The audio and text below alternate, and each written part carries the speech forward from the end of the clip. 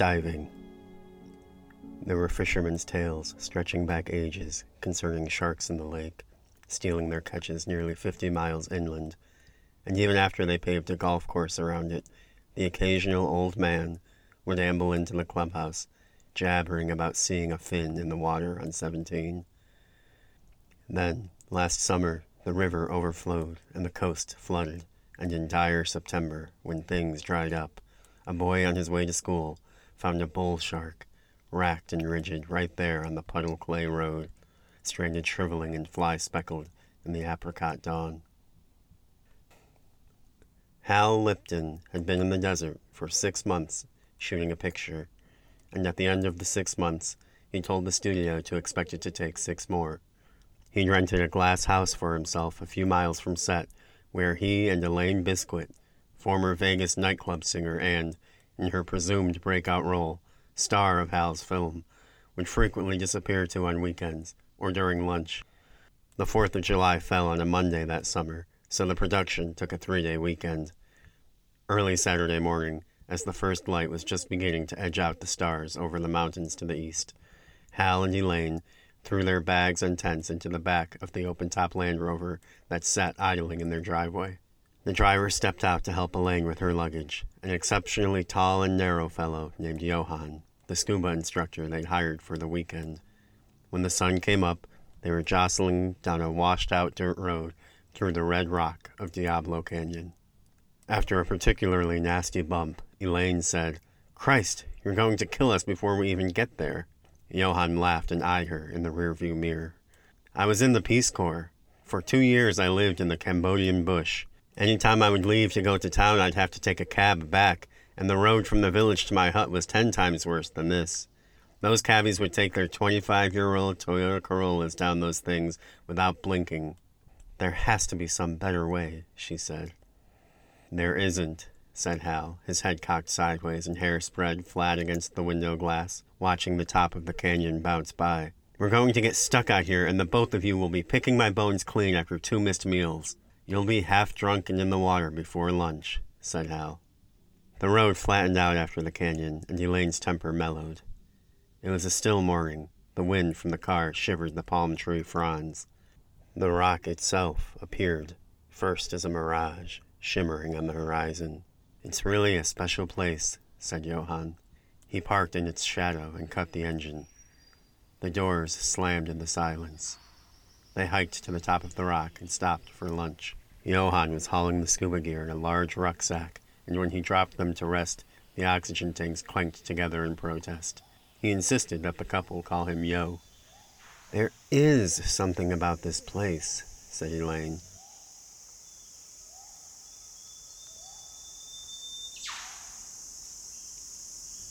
Over her left shoulder, the pale desert ran flat all the way to the horizon. To her right, the trail swept down into the trees, toward the bowl at the center of the rock. "It's fascinating, isn't it?" she asked Hal. He shrugged in agreement, his mouth full of sandwich.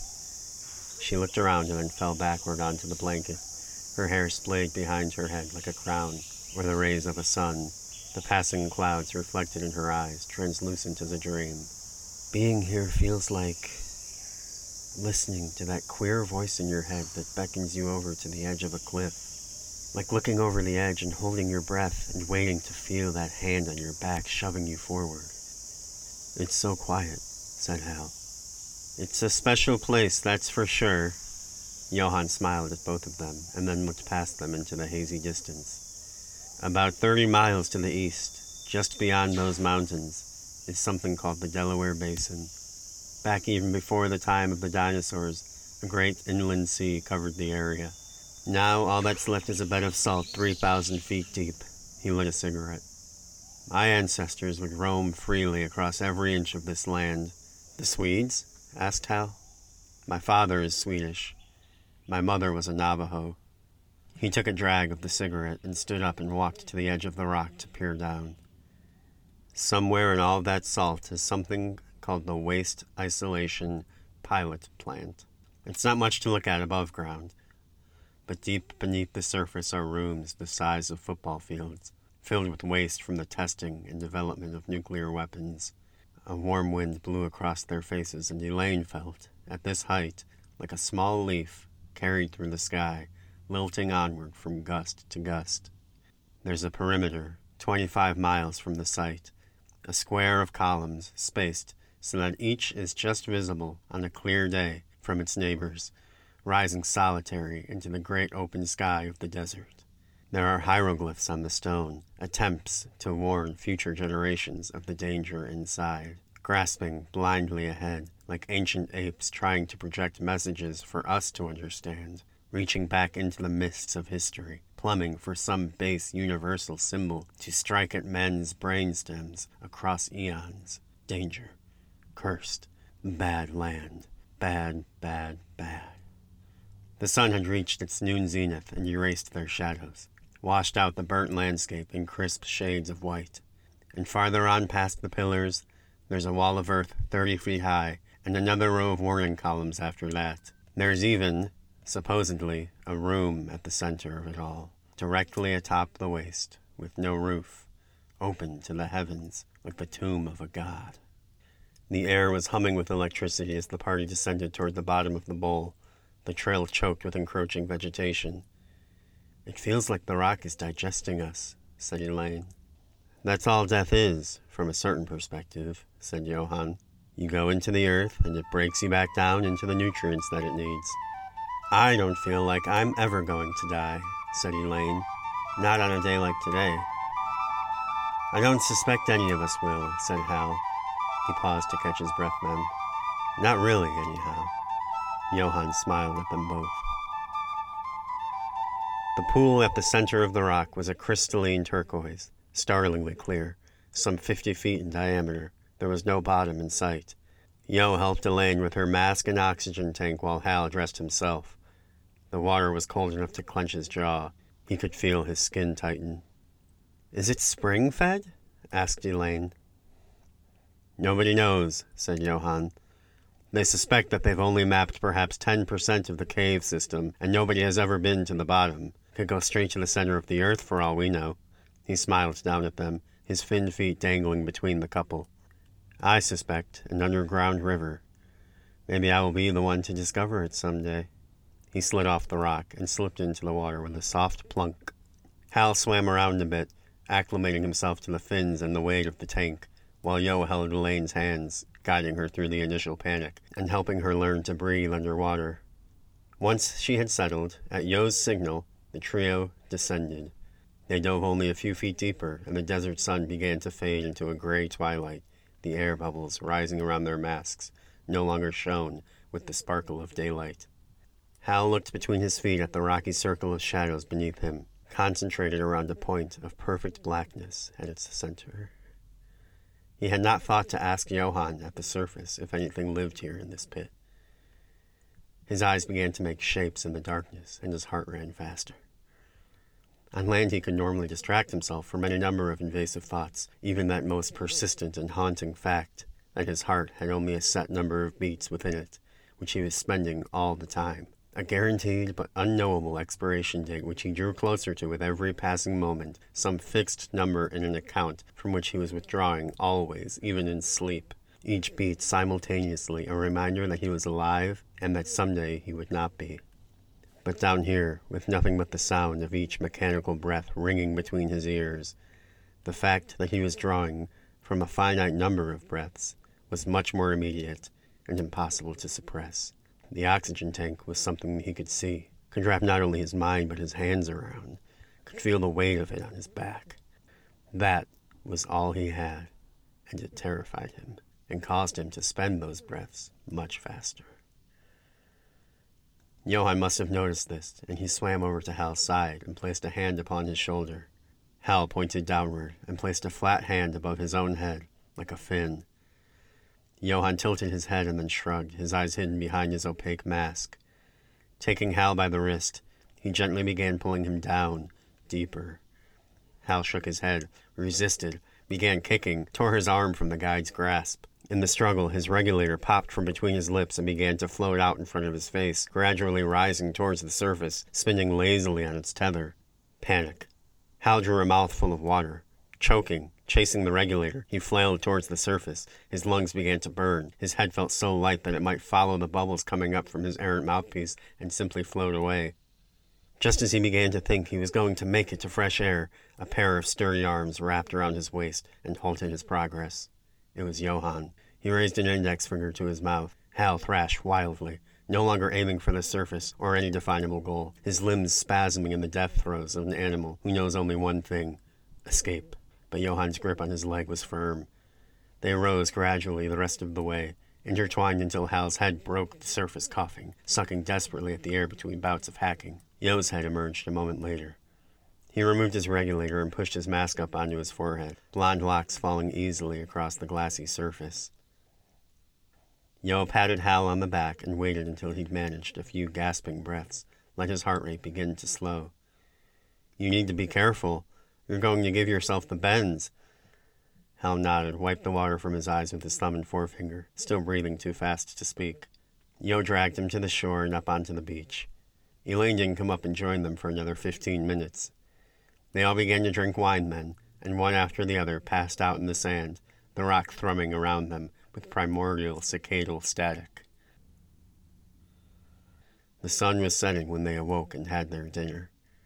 Johann started a fire, with Elaine gathering sticks of various sizes in his direction. Hal slouched and waited. "Can we see some of the caves tomorrow?" he asked. "I hear stories of rooms the size of concert halls." Johann, who had been proper enough all afternoon not to mention anything about the way he and Hal's dive had ended, now looked at his client with such raw incredulity that Hal recoiled, still laying on his elbow where he'd fallen asleep. "You weren't even at 30 feet today, and you freaked out. You think anyone in their right mind would go into a cave with you? One wrong move and you'll kick up the silt and blind everyone. And then, even I am utterly fucked. You understand? I've dived this cave almost 100 times, and even I can get lost down there. You think it was dark where you were? Wait till you get 50, 90, 120 feet down and make your first turn into a cave. You don't have any idea what dark is." "Has anyone ever died down there?" asked Elaine. "The official count is 9, but it's almost certainly higher." "Do they go down for the bodies?" "They do."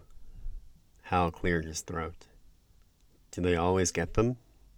Johann shook his head. "Not always." Hal and Elaine had only one tent and one king-size cot between them. They lay in the dark, listening to the crickets, neither looking at the other, but both fully aware that the other was awake. "I'm sorry, E. I know you wanted to go into the caves." She did not respond for so long that Hal began to think maybe she was asleep after all. "It's fine. Yo and I may just go by ourselves."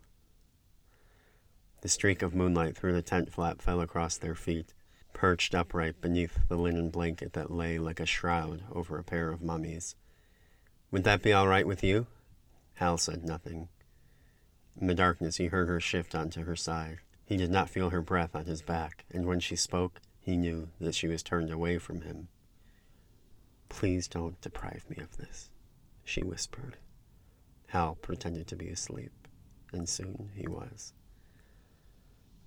Yo was waiting for them with cups of coffee when the couple emerged in the morning. "I meant to ask you," Hal spoke between bites of bacon. "Does anything live down there?" The guide shrugged, his mouth full of pancake, swallowed. "Who's to say?"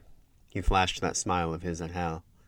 "If I was a betting man, well..." He stood up and took his client's syrup-smeared plates into a clattering stack of silverware and aluminum. Hal gestured at the sheath resting on the table.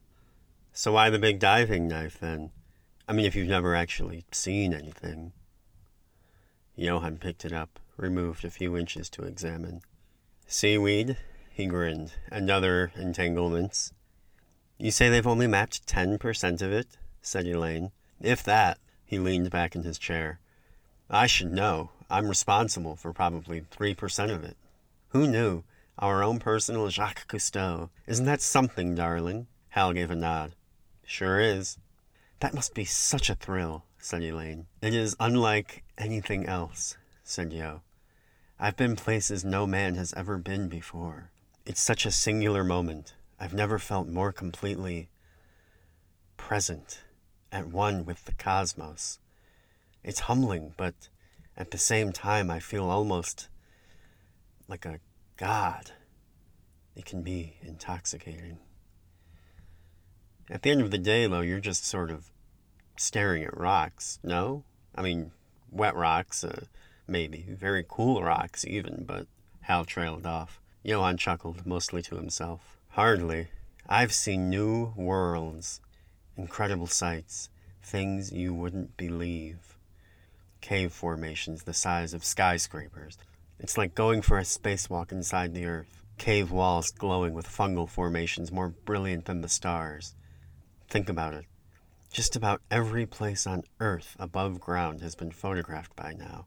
100, 1,000 times over. Hell, even most of the Moon and Mars. Nobody has ever seen what I've seen. Maybe someday you'll have an underwater country named after you, said Elaine, grinning. Yo Cave, said Hal, also grinning. Yo River, said Johann. He held Hal's gaze, then turned his eyes to Elaine. Elaine Mountain. She smiled and looked down at the table. There are pockets of air, too, if you know where to find them. A little black sand beach, even, just big enough for two. No room to stand, but a great place to sit for a picnic. He took the last piece of bacon from the pan in 2 fingers and took a bite before putting the pan on the stack to be washed. You have to be careful, though. He pointed at the pair with the half bacon.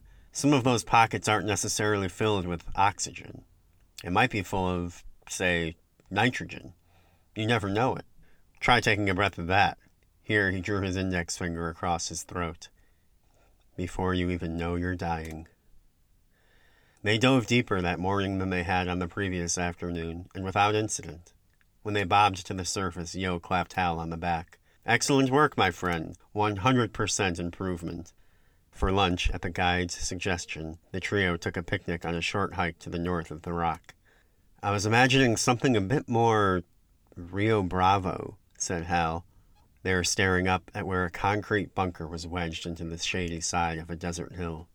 It's certainly more 1950s than 1850s, said Johann. It's fascinating, said Elaine, already wandering toward the structure. She ran her hands along the crumbling concrete. The bottom of the iron door was wedged into the weedy earth, but she tugged it open just enough to slip inside. Johann and Hal split silently, exploring the various stairways and alcoves of the fort, crawling over it like ants. At several points, Hal called out for Elaine, at full volume, though never very urgently, and several times Elaine called out lazily for Hal. The guide periodically, when he remembered to, called for both of his clients. But none ever heard any of the others, despite often being only a few feet apart, only separated by an open doorway or bend in a wall, as if the architecture of the place was swallowing their voices whole. The three eventually met back up and picnicked on the roof of the fort, atop the hill looking out over the desert to the north. They stumbled back wine-drunk to their camp and found some shade and fell asleep for the hottest hours of the day.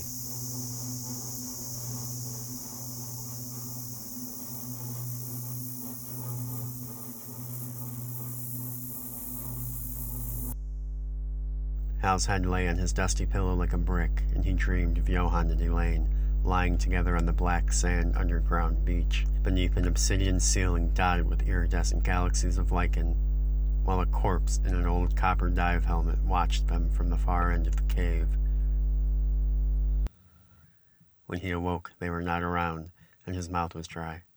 His head began to ring as he moved towards the beach, where he found the pair suiting up for another dive. The sun was trending towards the looming ridge of the rock, and the light between the tree leaves was turning pink. Going without me? We didn't want to wake you, dear. You looked so peaceful. We won't be long. Just a quick sunset dive, said Johann. Back in time for dinner, said Elaine. Hal watched as they finished dressing and slipped into the water, ablaze with the last light of day. It may have been the gauze of sleep still in his eyes, or the way that the light danced off of the pool and across her skin. He could see the gentle rise of goosebumps over her legs, the backs of her arms, could feel them just beneath his fingertips, hovering close enough for an electron to leap from the ridge of his fingerprint. But in that moment, as the water took her, Hal could have been convinced that she was an angel. 2 streams of bubbles assaulted the placid surface for a moment, faded in intensity, and then disappeared altogether. The shadows of the trees at the rim of the rock stretched over the water. Hal stood alone in the twilight, listened as the transition to night began around him. He saw his reflection in the water without detail, only a gray-blue ghost in the murk, the suggestion of a man. He began to dress himself for a dive. The water was even colder than he remembered, and he treaded at the surface for a few minutes, clenching every muscle to soreness, trying to will his heart to beat slower. He tried to remember what Johann had said, something about oxygen compressing at depth. An hour of air at 25 feet is 10 minutes at 100. Breathe slowly. Suck air in, blow air out. Pause. Don't hold your breath. Too much carbon dioxide means passing out, or air expanding your lungs as you ascend until they're torn apart. Passing out means death. A shredded lung means death. Controlled breathing. Controlled. He descended. He turned on his light and found the line floating near the center of the pool. He followed it down into the dark. Breathing still occupied much of his focus. It was not automatic or passive. Each time he needed a breath, he had to suck it out of the regulator. He clamped it so tight between his teeth that his jaw ached. All he could hear was the sound of his own mechanical breathing, sickly, wheezing. He could barely see anything, only what little his light illuminated through the clouds of bubbles, and his mask was already fogged to near whiteout. He closed his eyes and wiped it on his shorts. Steady, controlled breathing, surrounded by darkness. He could not tell if he was descending, except to watch the pattern of the rope passing between his fingers. Then, beneath his feet, he caught sight of another light, maybe 50 feet down, only for a moment before it disappeared. He checked his watch, the red numbers glowing in the gloom. His depth was already at 40 feet. He descended further. He paused. He'd been down for nearly 2.5 minutes already, and he realized he could hear something other than his own breathing. He could not identify when the noise had started. It may have been getting louder, but he could not be sure. It was barely distinguishable from the din of the pool, at the foundation of his hearing. The sound, almost, of wailing. A chorus, droning, whipped round in a gale, coming from somewhere farther down.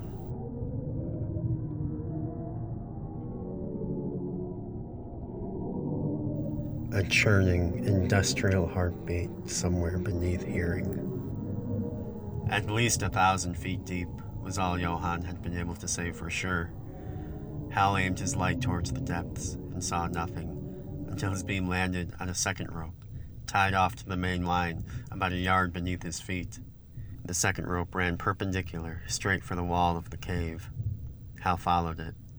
His light found a sizable hole in the rock. He swam through. The hole led into a comfortably large room, but from there the line disappeared into a small gap, barely more than a crack in the surface of the rock. He checked his watch. Nearly 6 minutes passed, and he only had 20 minutes of air, as he figured it. That needed to include time for decompression stops on his way up. He had to be back out of the cave and descending the main line by 10 minutes at the latest, and that didn't leave a second for error on his return trip. The sound had stopped, if it had really been there in the first place. Hal could not have pinpointed when it stopped. He took off his air tank to carry it under his arm and wedged himself into the face of the rock. Once he was in, chin on his shoulder, he could no longer turn his head. He shuffled himself a few yards, and then the rope led down, through a hole in the floor of the rock. He shimmied himself down toward the hole and managed, palms on the rock, forearms throbbing, to orient his body for the dive down. His shoulders squeezed through the hole, then his hips. Then he began to feel the pressure increase on either of his arms. He tried to free one hand over his head to pull himself forward, but it was no use. He was stuck. He attempted to back up. He could not. The motion for the task simply did not exist. He had no leverage or freedom of movement to extricate himself. He could feel his heart pumping faster, pressed to the rock, fighting for space with each frantic thrust against his chest. His mask was fogged and getting foggier, his breathing crazed and hollow, echoing endlessly around the rock. An acute, icy sensation in his fingers and toes, not entirely unpleasant. The inside of the cave grew darker. He thought that his flashlight battery must be dying. It grew darker still. A long black eel with yellow eyes slithered out of a hole in the rock and began swimming toward Hal's mask. Hal wanted to panic, felt the urge, and then felt it pass. What would his efforts gain him? He had no hands, he could not move. And then the eel pressed forward into his mask, and the panic could no longer be suppressed. It soaked into every muscle fiber like lighter fluid into charcoal. He began to scream, his body spasming in the firm grip of the rock. The eel needed to get out, and there was only one way out. It was going to tear its way with those terrible teeth through Hal's mouth and out the back of his skull. Little chunks of flesh floating in pinkish clouds in front of his mask. His legs swung wildly back and forth, hinged at the knees like the chimes of an inverted grandfather clock, trying to make up for lost time. And then something stopped them. Something wrapped around his right ankle. Something strong. Soon he was moving. He no longer knew which way was up, if he was falling or flying. And then he blacked out. Halo of blonde burned into his retinas. Johann eventually managed to pull Hal's limp body free from the rock. He shook him awake and pressed his own regulator into Hal's mouth. Hal managed a few half-conscious breaths. Yo took the regulator back and got a breath for himself. He tucked Hal under his arm and began kicking for the surface, a mirage shimmering in purple at the edge of oblivion. The mute and dumb moon hung, watching in the sky when Hal awoke, the perfect circle of its face, framed concentrically in the sharp silhouette of the rock, and mirrored darkly in the heart of the pool. The water did not so much as waver. The reflection rendered every crater and scar in matching detail. He shifted on his back. The stony beach clattered dully beneath his writhing. "Are you all right? Does anything hurt? We came up a little fast." "No, I think I'm fine." He turned his head and winced. "Except for a massive headache." Yo nodded, sat watching his client, forearms resting on his knees. "You panicked. Used 15 minutes of oxygen in 30 seconds. Where's Elaine?" The guide looked up at the trees. "I don't know." Hal sat up. The ring of trees began to spin. The stars swung wildly as if he were in a cosmic washing machine. "I thought you might know." The guide's eyes shone in the dark. Their intensity implied the firm set of his jaw in the shadows. They did not leave Hal's face for a long time. Hal's eyes gazed back, heavy with pleading. His throat tightened. "I suppose she is still down there, then," said Johann. He flicked a lighter and lit a cigarette. The water did not make a sound. Johann let go a cloud of smoke, and it lingered, pirouetting lazily toward the sky, the only thing moving for a mile in any direction. By the time it was gone, the trees had stopped their spinning, though Hal could not pinpoint when exactly it dissipated. The police and the media arrived at the rock just after sunrise. The first team of rescue divers went down a little before 7. Hal did not wear the foil rescue blanket he'd been given, just carried it half bunched in his hand as he wandered dazedly around the pool, up and down the rock. A reporter asked the sheriff if he thought they'd be able to retrieve the girl's body if it had fallen to the bottom of the pool. "If she's at the bottom of that pool, I don't believe God himself could reach her." Lunch came, catered by the trailers from set. Then they made the announcement. The film's production would be taking an indefinite hiatus. The police talked to Johann, notepads in hand, and then they came to talk to Hal.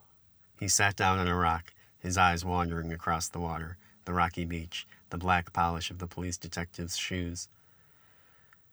People began to talk, as people will. He had, after all, already had one wife go missing, hadn't he? And then they did more than talk.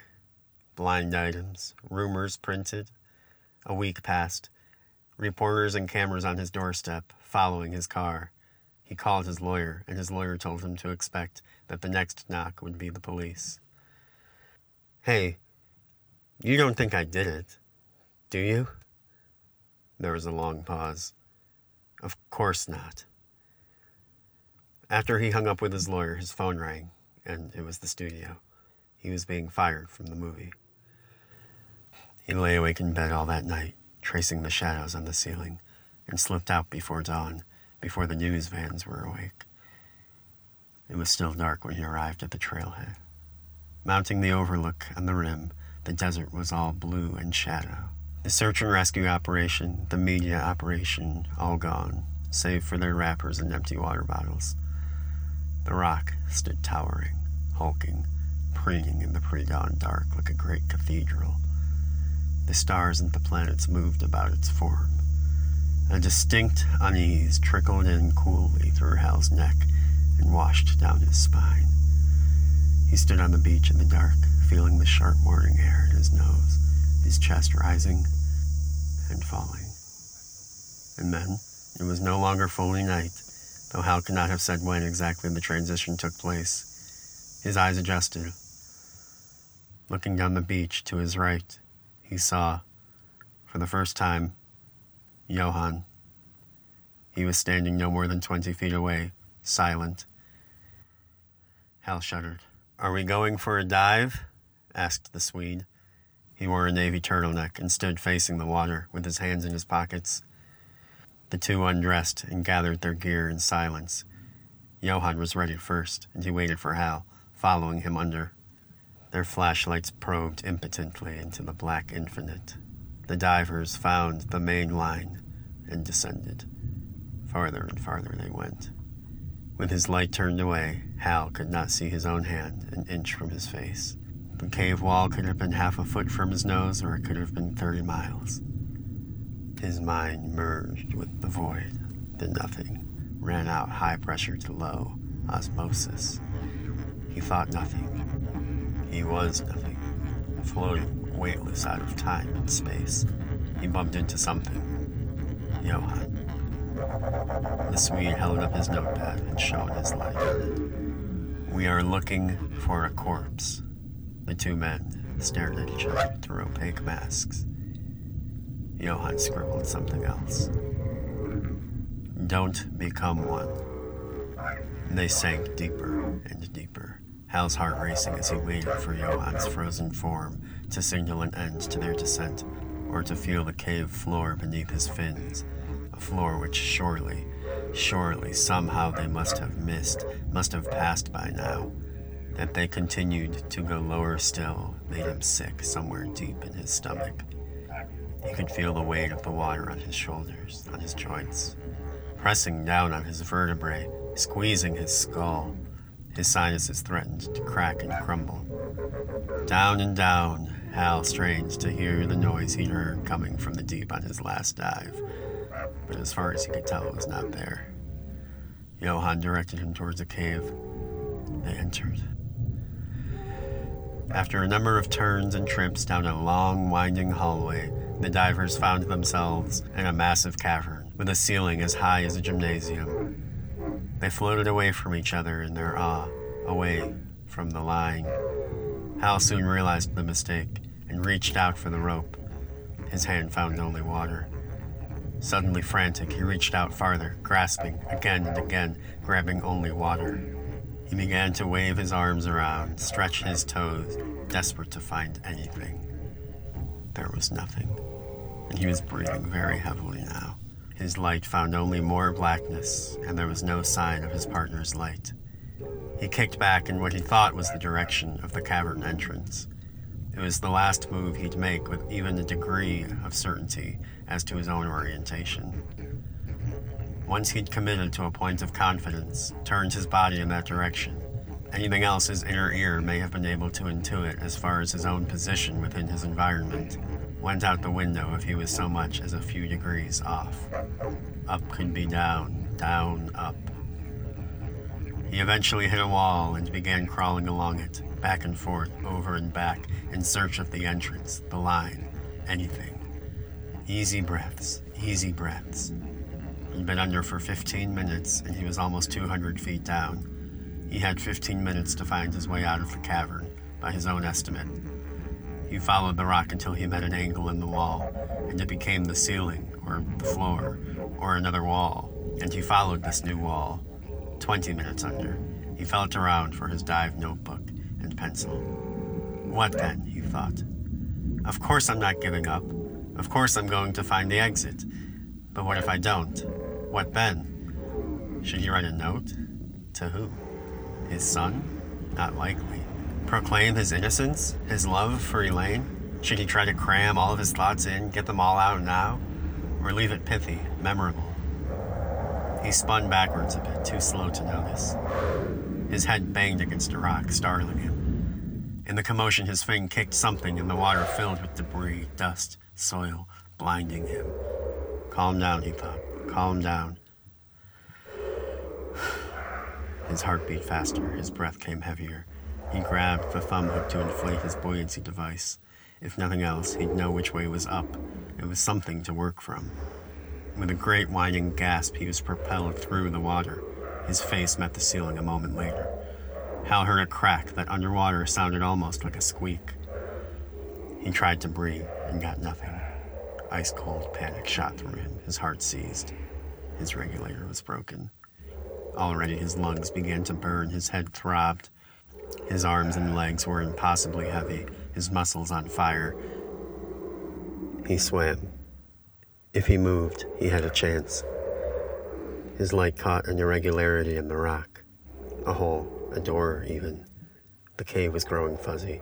He could not tell if it was the same door they'd come in through. He moved furiously, defiantly. The pain in his head began to dissipate then, melted into something almost euphoric. A fine tingling, spreading over everything. The light found something else irregular, overhead. Splashing water, foam. There was a space of perhaps 18 inches between the top of the water and the bottom of the ceiling. He made for it, feeling as if he held only half command over any of his limbs, as if they were no longer under any obligation to respond to his signals. And then he had air. Gasping, desperate, wheezing, cheek pressed to the rock, mouth stretched in a malformed oval. His hands groped the ceiling for anything to hold on to. He breathed and breathed and breathed, and watched the water drip from his hair into the black pool. He stayed there a long time, long after his breathing had calmed. He supposed he would have to move, eventually. If he moved, he might find daylight. Surely the sun was up by now. He checked his watch. It was just past 7. He imagined what the campsite would look like at this moment, what the kitchen of his empty desert vacation house would look like. He clung to the air pocket minute after minute. He cursed it. If only he'd already drowned. The hard part had been over. He was right on the precipice. All that had been left was to step off. What was he going to lose anyways? And now he had to go through it all again. After sitting here, thinking about it, he had to choose to go back down. Choose when enough was enough. Choose when it would end. Was it like jumping into a cold pool, he wondered? Better to turn your brain off and jump?